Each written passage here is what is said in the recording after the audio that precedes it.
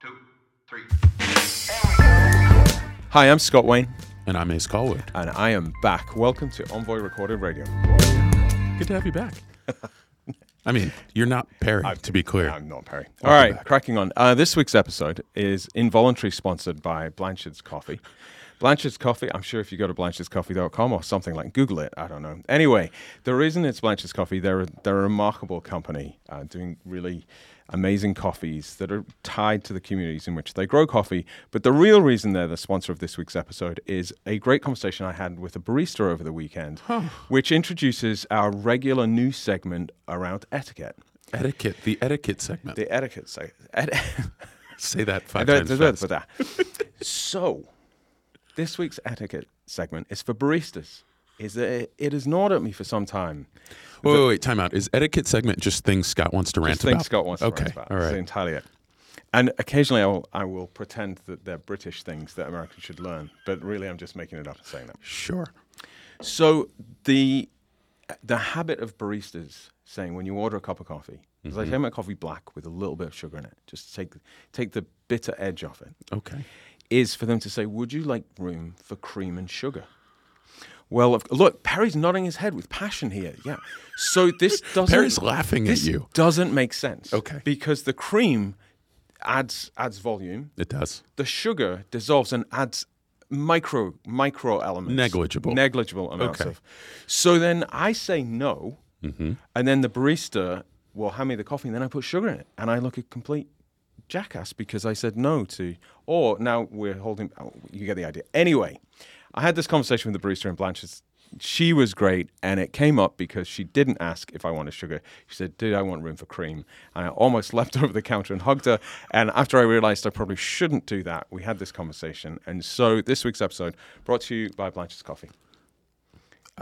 There's so much to unpack there. Can we just say you put the etiquette segment on our shared note, and I have contributed so many. I'm just the angry man. It's just the Englishman ranting about America section. Okay, but let me like just tie this up with a bow before we move to the next thing. So what you're saying is when they ask if you want room for cream and sugar, they're asking the wrong question. Yes. It's do you want room or do you not want room? It doesn't matter what you do with that room. Absolutely. Okay. So the question is... That's interesting because I frequently spill my coffee in the car because I've developed this horrible habit of drinking coffee in the car because why would you do one thing when you could do two things because #America. So, and then it spills. So room could be room for car. It could be room for cornering. Honestly, I need room for all of the above because I use cream. I use simple syrup, which does take volume, not just the sugar that you use.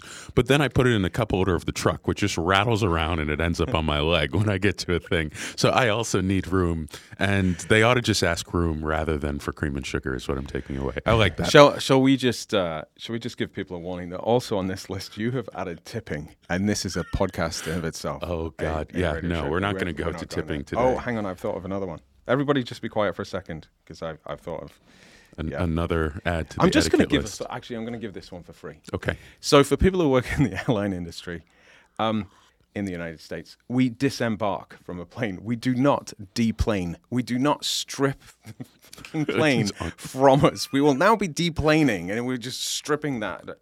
Deplane implies the existence of planing. Like one must plane to deplane, and that might be the hill that I die on. All right, okay, moving on. So there was a sports competition yesterday that I don't think we should talk about at all. I don't even know who won. It's so ridiculous. The Birds did not win, which means Philadelphia is halfway on fire. But had they won, it'd be fully on fire. And so I don't know, for the city of Philadelphia. So I went bowling during the Super Bowl last night. Oh, did you call it the Super Bowl? 10-pin the bowling. Whole time? We went 10-pin bowling. Good. And they had the Super Bowl on. I had maybe we'll post a picture. All the lanes were there. Anyway, it was a good way to watch. It was a good way to not watch. There's the Super Bowl and then the British Super Bowl, and they're very different things. Hey, can we get into a serious thing? Sure. So I want to talk about emotional Kevlar this week. What does that even mean? In the corporate space. Yeah. Of I'm working with more and more brilliant people who are responding almost over virtuously around receiving negative feedback at work. about their work. Yeah. And I think we may have crept a little bit too much of bringing our whole selves to work. So here's the conversation. Right. The past 5-10 years, we've talked about bringing our full selves to work, right? And how do you be who you are in the workplace and all of those good things. Yeah. Is there a downside to it? In that as you bring your full self to work, when the people you work with say, hey, this could be better, we did it better, when I was running this department it was better, all that stuff that is just said in organizations, right? It's that because we're sort of there fully, we sort of take it as personally as a family member critiquing us. And I want to go into the who do you give a shit about conversation exercise. Okay. But I wonder if that's a thing, is that we have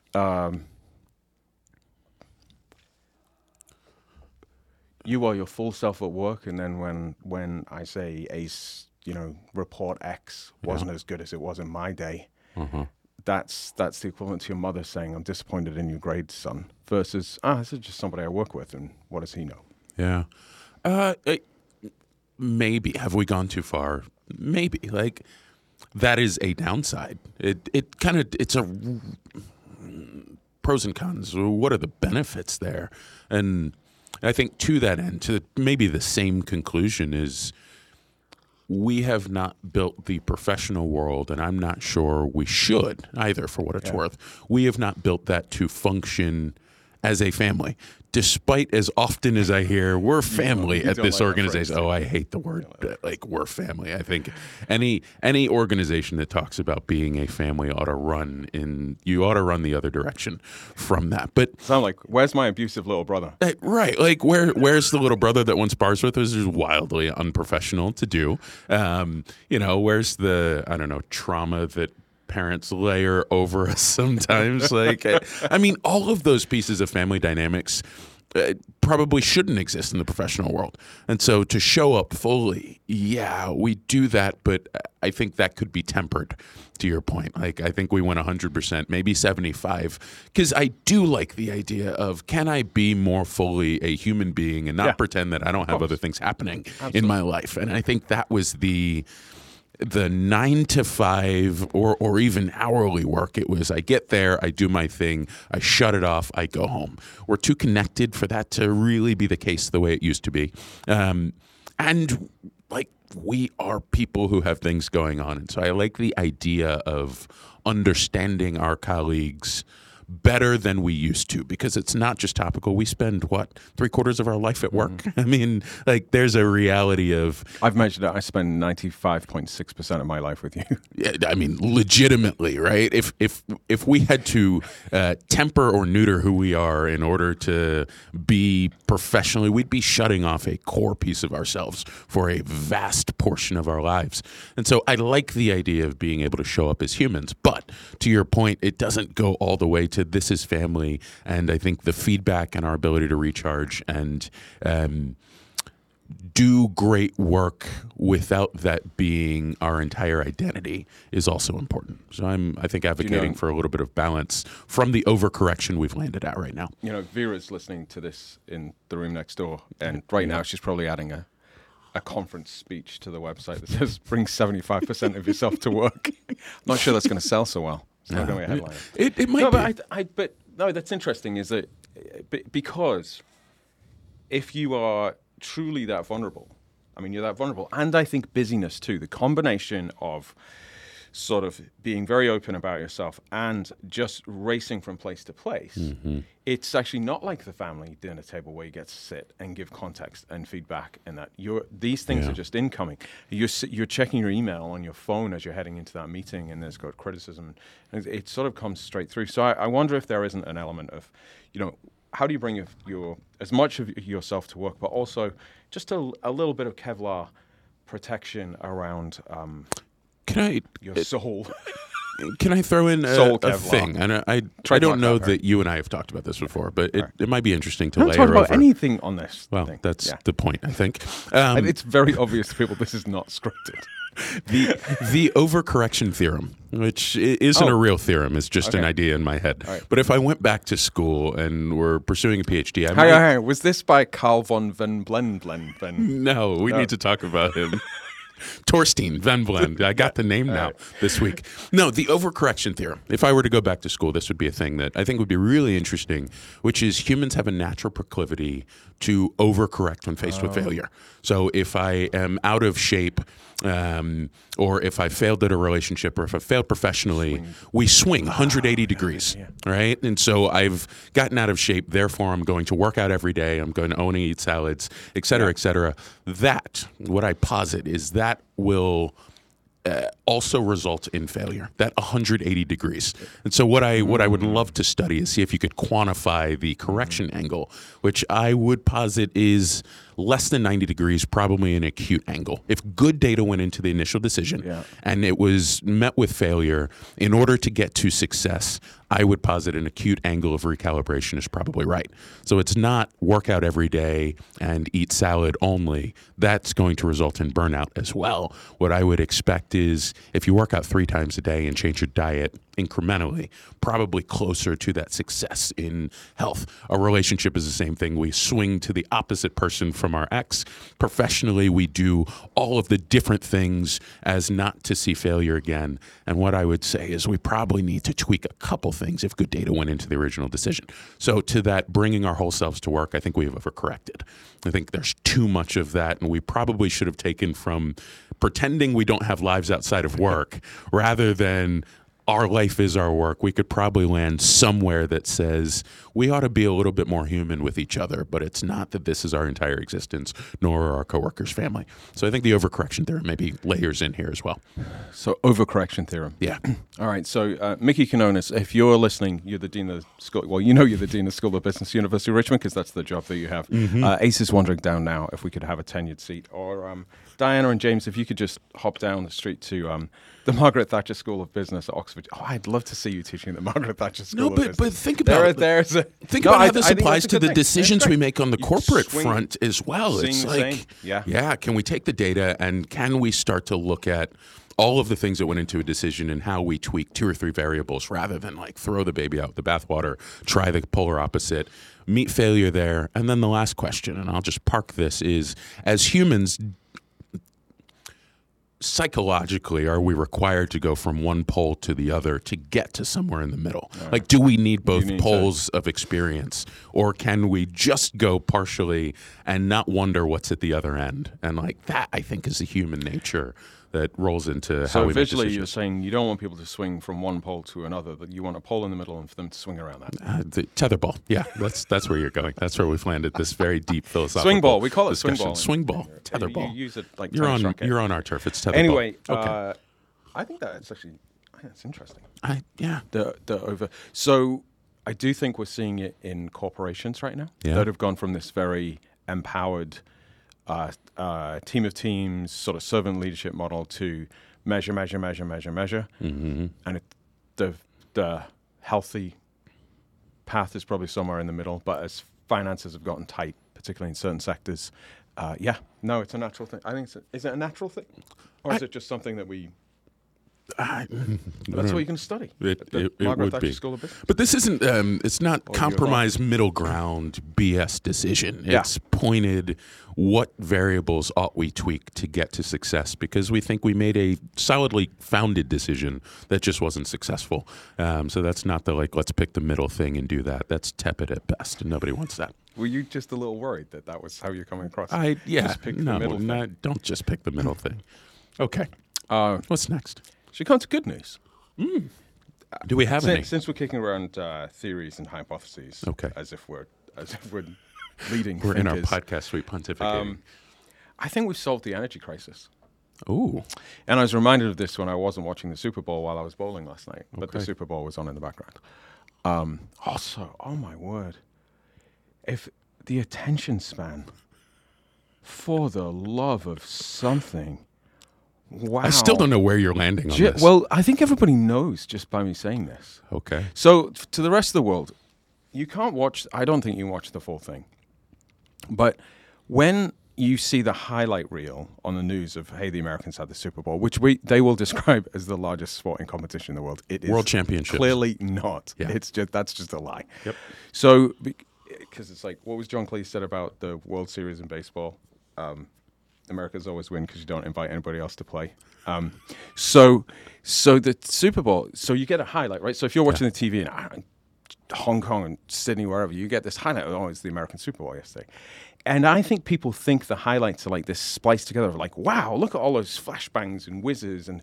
But I don't think people understand that is for 4 hours. It's just like fireworks and then spinning screens, then a loud commercial and then something else. And it is like it's like we need Adderall for 350 million people. It's probably not appropriate to say that. I don't. I said it. It's too late. Yeah, it is too late. Anyway, back to the good news. I think we solved the energy crisis. I really do. So on a serious basis, and I'm stealing this. I've seen a few commentators say this, but I'm reminded of some work that we did with a very large player in renewable energies that was looking at similar trends. The price of wind in particular, wind generation and solar and nuclear coming back on stream. And I realize nuclear is a whole separate conversation. Sure. We'll have on another show actually, but the price of renewables is crashing in a good way. Yeah. And so of course we're not there yet. But I suspect we may be living in a world in 5 years' time between the combination of nanogrids and local solar and wind and the combination that may be Putin's gift to the world. It's certainly not Putin's gift to Ukraine, but that it has been that push. Turning off some of our energy supply. So we have to. We have to innovate. The fact that we had to be pushed that way from a thing we knew was detrimental to our state of existence. Yeah. One of my favorite things is people say, save Mother Nature. This is my rant right now. People say, save Mother Nature, and I promise all of us, every one of you 3 listeners, Mother Nature will murder all of us. We are not saving Mother Nature. We're saving humanity. We're saving mankind is what we're saving. The planet will be fine. It will be fine. The planet will recover. She continues to be fine. She will continue on that trend. But yeah, I mean, the fact that we were forced into a decision similar to the pandemic, we were forced into using some of the technology at our disposal to stay connected. Zoom skyrocketed, as did all of WebEx, etc. They all existed. We were forced into using them in a way that might have made our lives a little easier prior to a pandemic. I think as we're talking about energy, it's we had something shut off at the faucet, and now we had to scramble to go find other avenues, and turns out they might be okay and maybe even better, make our lives a little more enriched. And I dig that. Have you ever stood under one of those big wind generators? No, I haven't. It's amazing. So that was not on my to-do list for 2023. Back in the trend of admitting to committing illegal activities on Envoy recorded radio. Years and years ago, when I lived in Southern California, and I worked at the consulate, and I helpfully had immunity and diplomatic license plates. And I drove this.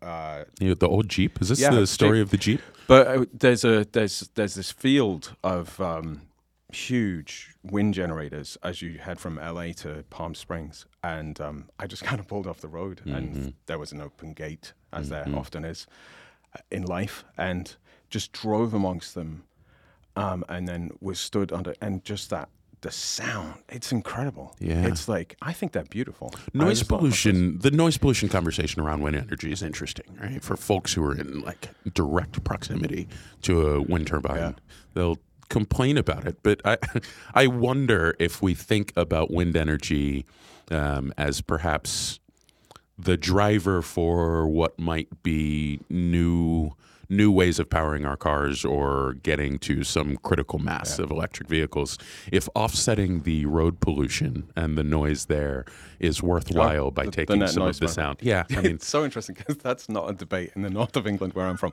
where there's just this constant wind from the north. Everybody walks slightly sideways. So it's just wind. It's just wind. Just you can do something with the wind or you cannot, but there will be wind. Manufactured by a wind generator or the North Sea. So but then the sort of the very forward thinkers around global politics or conflict are very focused on water rights. Okay, so the drying up of the Colorado, relationships with Mexico here in North America, but massive connotations in the Middle East and countries neighboring around Jordan and Israel and Egypt. Like, what do we do about water access and the conflict that can come from it? And a lot of blurry agreements around water rights as it goes. Yeah. But if we solve for the energy crisis, desalination, which is incredibly energy consumptive, so taking salt water and desalinating it, that's when you use the word de, right? So the saline in it and you desaline it,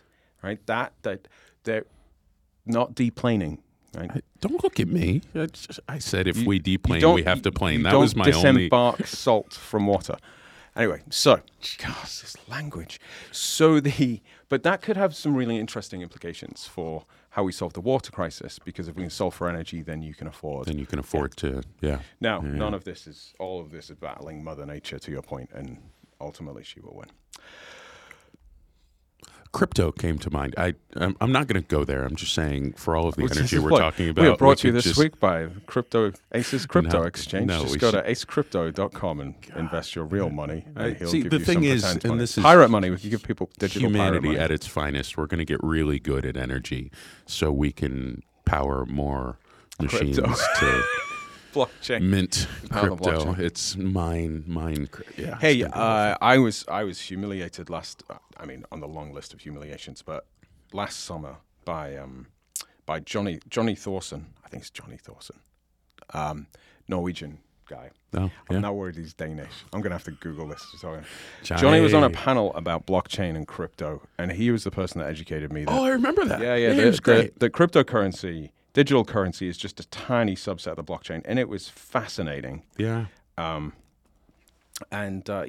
It's Johnny Thorson, and he's Norwegian. Look at that. They're right. Hi, Johnny.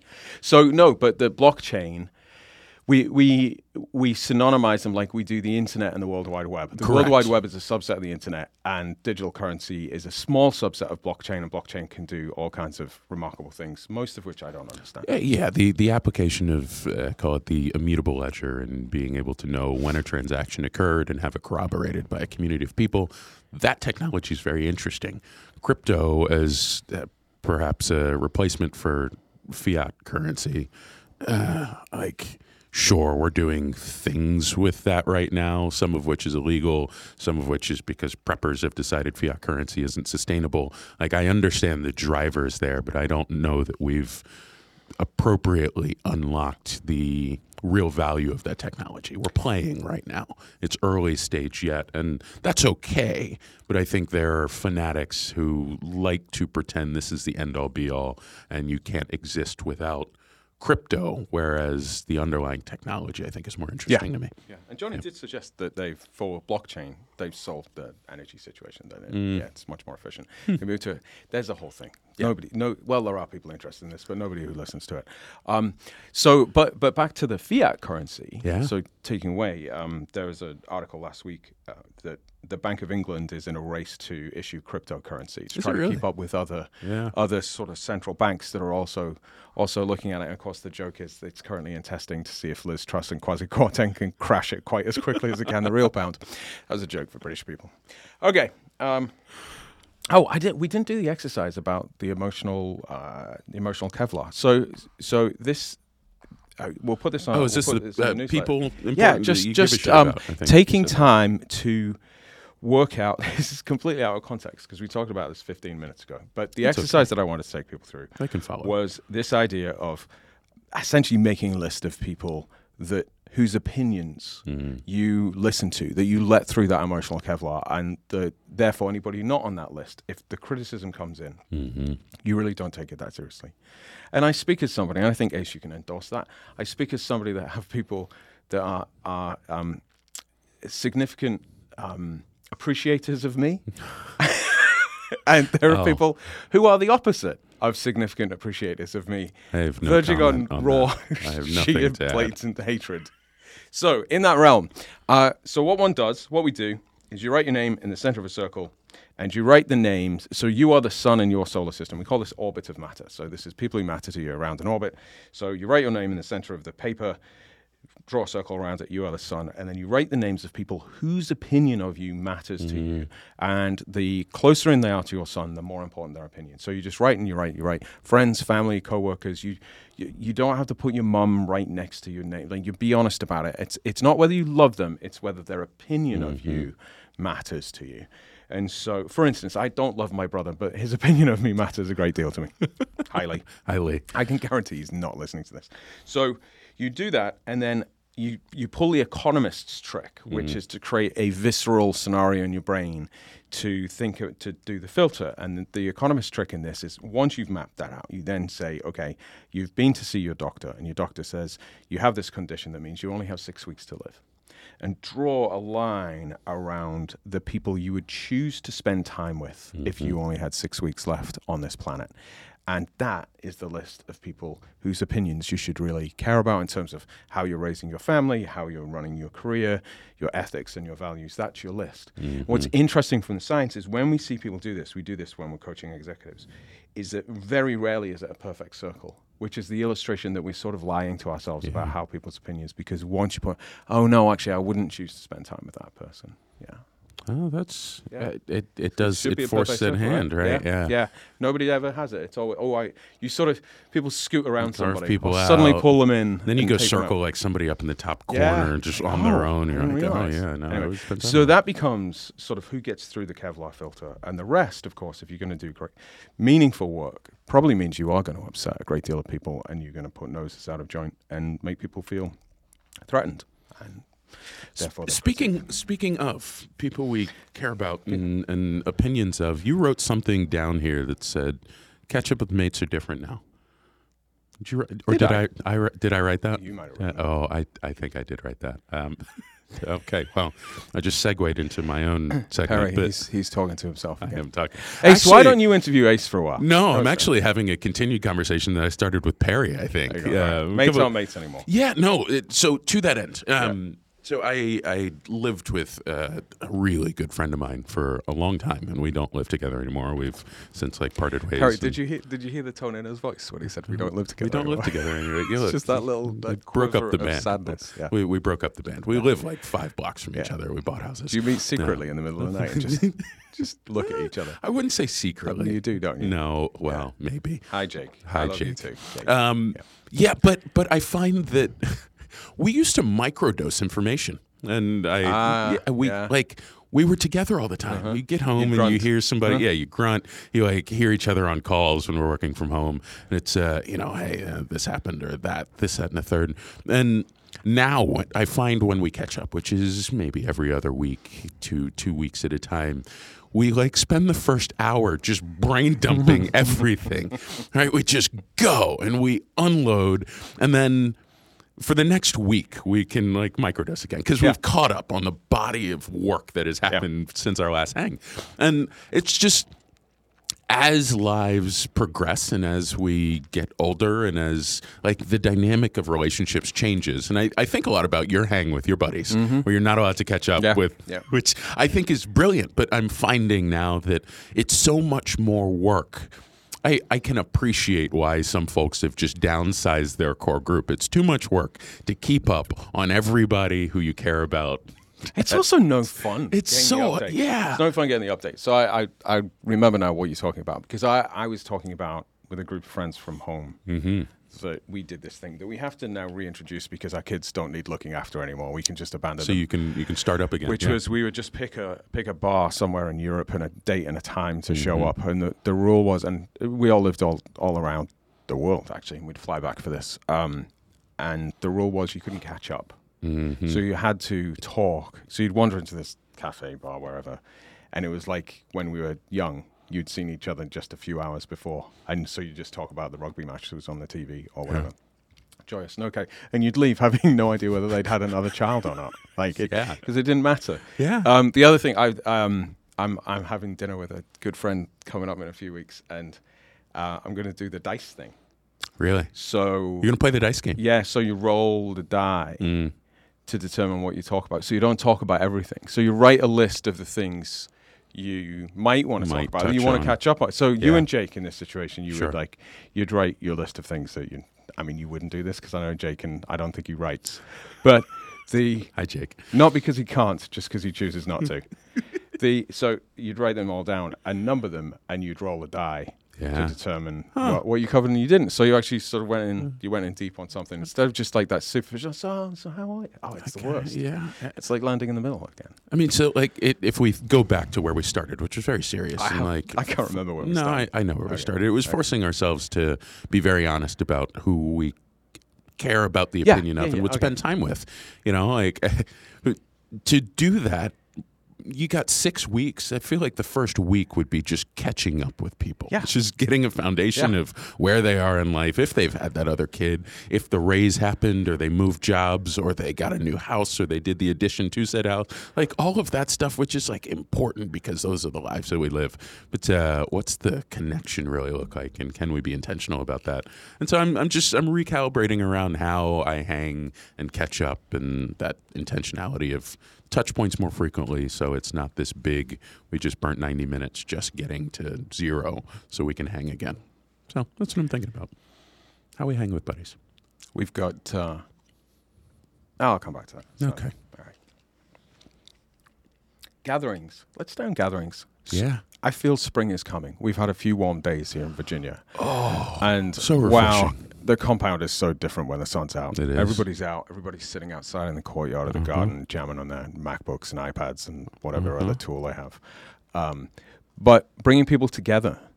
So it'd be interesting. 2023. We noticed last year, if you remember, that there was lots of people saying, "Hey, can we come and hang out? Can we?" Because we're big into breaking bread, right? And so we're doing a cookout, we're doing an open house, come over for drinks, and lots of people said they wanted it, they really craved it, and then turnout was much lower than. Yeah. So there's two explanations for that. One is that there's a hesitancy post-pandemic to gather, but a pent-up demand to do it, or there's some insecurity, like subconscious insecurity, or just we're way less popular. We're not that interesting. Actually, now I think about it, it's just the latter. There's nothing study here. But I think we should start. I think actually for those who are listening who are from out of town, when they come to Richmond, we should start doing some celebratory dinners, and maybe not even tell the guest we're doing it. So I think we've just told all the guests that we're doing this, Scott. But yeah, I think we should go more formal. Speeches. I think there should be speeches. I'm wearing a tux. No, but what I'm interested in is what the reinvention of gathering has been. Because you're really passionate. You read books about this stuff and how to bring people together. Because I think start times for when you gather, RSVPs. I've noticed the number of restaurants now that are charging deposits for reservations, which I don't blame them for at all, because people just don't show. Like it's as if the whole world has become Los Angeles. Yeah, I'm in the middle of The Art of Gathering, which I really dig. Priya Parker is the author, and she's a facilitator. So we live in very similar worlds. And there's one quote that stuck out to me as I was I think I sent it to you and Vera. I just started screenshotting this whole book and you're reading the book accidentally because I keep sending every page of brilliance. But there was one quote that she said, we orient gatherings as a logistical issue rather than a human one. And that rang so true. It's how do I get people with busy lives into the same place? And I haven't necessarily given them a justification or background or context or a reason. I've just said I want to convene people, and so I've got to do the triangulation of calendar rather than just giving people a really good reason to want to be here and to make space for it. And that's the Ace Paraphrase version, but that idea of logistical versus human, and there's this orientation to what connecting as humans looks like and what people need to be filled up, particularly after seasonal depression and gray and gross. Like we're reemerging from hibernation, and I think there is this desire to connect if we do it well. And I find that the royal we, don't connect well. We just connect because we found time and space for it rather than a true grounded reason that everybody wants to be there. So I think finding more reasons to connect is really interesting to me. I'm smiling because we have a list of products that we want to plug. That, again, nobody's asked us to plug, not paid us. Actually, they probably pay us not to plug them. So, if you're on the list, now's the time to send us money, not for us not to mention you on air. But one of them, I try to solve for that logistic issue using one of them, which is Calendly. Yeah, you like Calendly. I really like Calendly. It's calendly.com, and you can set up automated bookings. Stinson put me onto this. It's terrific. And it can read your calendar and make spots available for a whole host of different things. It's super, except for this, which I try to switch our dinners over, where we sent an invitation and people could choose the dinner that they came to. And nobody signed up for a dinner, which isn't true in the business, right? If you're lining up a cup of coffee or lunch and stuff, everybody was like, and what I realized is the invitation is part of that experience. Like, people have to feel wanted, it has to be reached out. But therefore, logistically, it's, to your point, it's incredibly difficult. It's hard. It's not particularly efficient, but is it effective? And are we connecting for efficiency or efficacy? Is a very real question to ask. Yeah, one other observation from last year. Oh, God. Was when we invited people to a thing, they didn't come. When we put out on social media that we were doing a thing and nobody was invited, a bunch of people showed up. Yeah. That is when this small city has become LA. That's it. That's the sign. I love it. All right. You had, when's being a square a prerequisite to being an MD? And I assume that means doctor rather than managing director. Yeah. Maybe this might be the last thing we talk about. Right. I don't know. We'll see. God. Okay. Well, I'm gonna get myself in trouble. But speaking of Adderall, which you mentioned, I was hoping Perry was going to edit out that joke because it's going to upset me. No, it's coming. It's coming back because this is very real. I had a sleep study appointment. Yeah. I don't sleep particularly. I sleep easily. I don't sleep well. I have never really slept well, and I'm trying to figure that out because sleep is really important, I've heard. And so I had the sleep study appointment, and it was the first time in my adult life that I have had a really bad interaction with a medical professional. Like, it wasn't great. I'd had more questions than answers coming out of it, and like it seemed like she was moving too fast during the day, and like just kind of back to logistical versus human. She went through the checklist of things she had to ask, but didn't get context around the answer. Yeah. So, for instance, one of the questions was, "Do you ever feel drowsy while you're driving?" Or do you ever feel tired while you're driving? And my answer is, yeah. If I'm on a 9-hour haul in the car, of course I feel tired. 4 a.m. It's a very but the question was, do you? And so I answered yes. And she's like, well, we recommend you pull off the road and take a nap. She asked what I do to combat that, and I was like, I roll down the window like a normal person. She's like, we recommend you pull off the road to take a nap when you feel tired while you're driving, because if you get pulled over and you fell asleep at the wheel, it's 6 months without your license. There was no question of, have you ever fallen asleep behind the wheel? Well, the answer is no. Have you ever gotten in a car accident? The answer is no. Have you, how long are you driving when you feel tired? The answer would be a significant amount of time, right? But there was no context around the questions. And so one of the questions was, have you ever taken Ritalin or Adderall? And I kind of looked at her and I said, I've taken, not prescribed was my answer. And she kind of, you could hear record scratch. She looked at me. She goes, "What?" And I said, when I moved the mic just then. Yeah, it was one of those. It's just. See if I can do that again. And so she looked at me and she goes, "Well, what do you mean by that?" And I looked back at her. We were both equally incredulous at each other in that moment. She looked at me like, I can't believe you've had Adderall. And I said, have you been in college? Have you pulled an all-nighter? That's when I've taken Adderall. I said, yeah, it's not been prescribed. And she lost it. She's like, well, we generally recommend you don't do that. And I looked at her and I said, well, yeah, that makes sense. But that brings me to are the type of people who have made it through medical school and are in the medical profession now, is that a certain type of person, whereas they're interacting with people who might be like me, who have done things and lived life and had experiences, and whenever I share with my medical professionals some of the life that I have lived prior to this point in time, I get this look of judgment or incredulousness, and I wonder if that's just going to be the case of how you have to exist to be a medical professional, which is very different than I've existed. And I'm wondering if there's tension there just by default. You have a thought? No, I thought let's talk to Alan about that.